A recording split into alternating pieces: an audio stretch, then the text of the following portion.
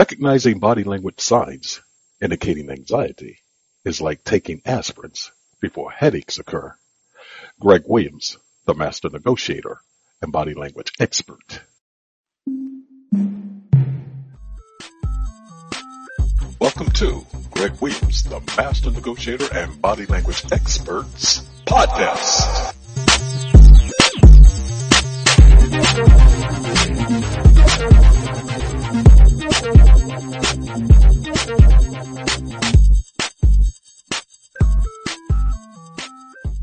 These are the deadly body language signs of anxiety. When reading body language, you must know the body language signs to observe to understand the meaning those signs convey. Without that insight, you'll miss the full intent of the message, and that missed opportunity could have been the point to de-escalate a situation that then ignites into something more uncontrollable. Anytime a situation becomes tense, it heightens the probability that it will escalate into dangerous territory. It's for that reason alone that you should be aware of sharp tensions. And while some symptoms are more meaningful than others, depending on the situation, the following are signs that indicate degrees of increased imminent danger that can become enhanced by anxiety. Clenching fists. When an individual begins flexing his hands into clenching fists, he is preparing for some form of battle. That battle may initially be the source of verbal escalation. Then it may become heightened by the anxiety that's fed by the rise in tension, which would only serve to increase the probability of it becoming dire. Thus, each time a cycle occurs, it provides the fuel to accelerate the process. If an interrupt doesn't happen to short-circuit the process, physical violence can become the endpoint. Since this act indicates the closeness of physical danger, it is a sign that should not go ignored. To do so could be at your own peril. Flexing neck. An often overlooked body language sign of anxiety is neck flexing. While the effort can be engaged to exercise the reduction of tension in one's body, if the source of that tension stems from stress, the environment becomes more susceptible to escalating into threatening behavior. And that could enhance the probability that you and others could become the target of someone's fiendish outlashes. When observing someone flexing their neck, recognize that act alone doesn't indicate pending troubles. Like with body language gestures in general, to accurately assess someone's intent, the more gestures you observe, the better the information you'll have to obtain someone's intentions correctly.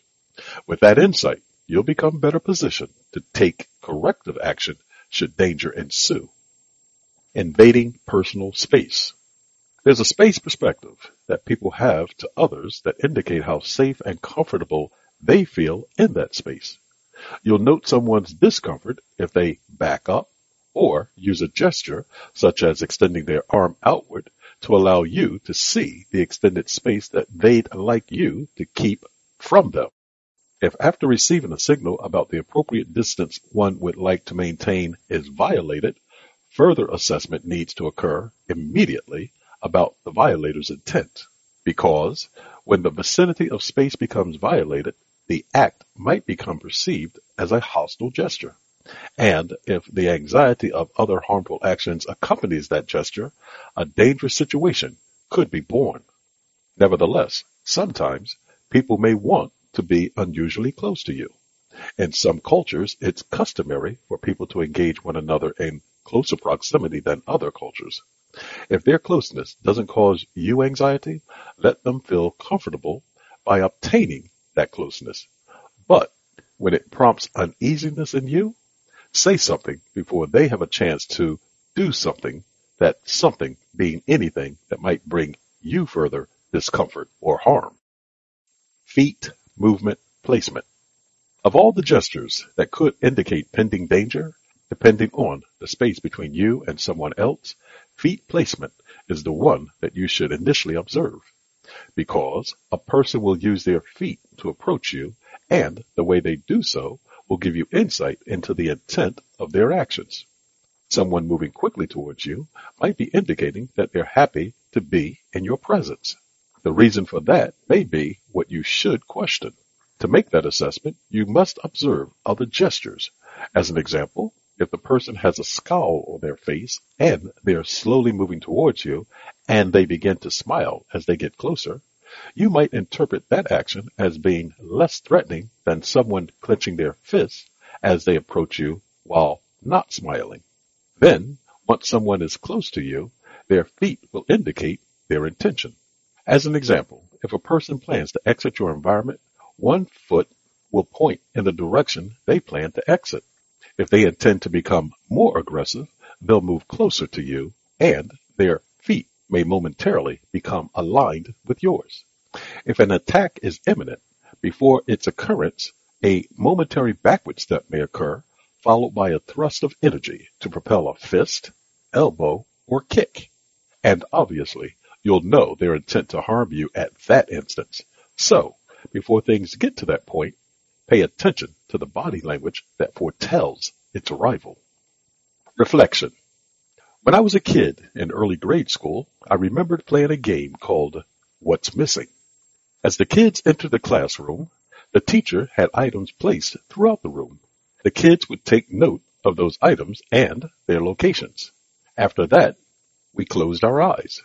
Then the teacher rearranged or removed some of the things. Once we could open our eyes, we had to tell the teacher what items were removed or repositioned. I loved that game. It reminds me so much about reading body language signs. By noting what signs you saw one moment and observing how they changed into what they became, you can note when anxiety might be the motivator that caused that change to occur. Thus, by perceiving your environment via someone's body language signs, you get a glimpse into the coming attractions. That means, by being observant of such actions, you'll have more time to thwart the efforts that might lead to unwanted activities. And everything will be right with the world.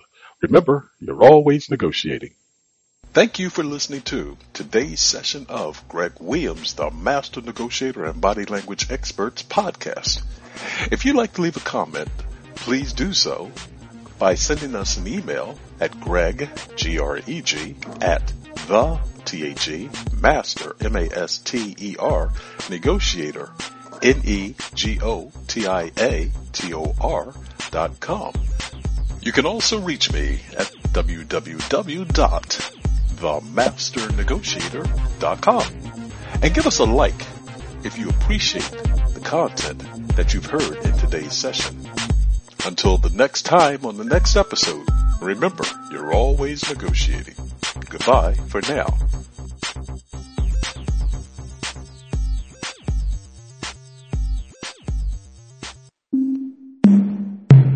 This podcast is a part of the C-Suite Radio Network.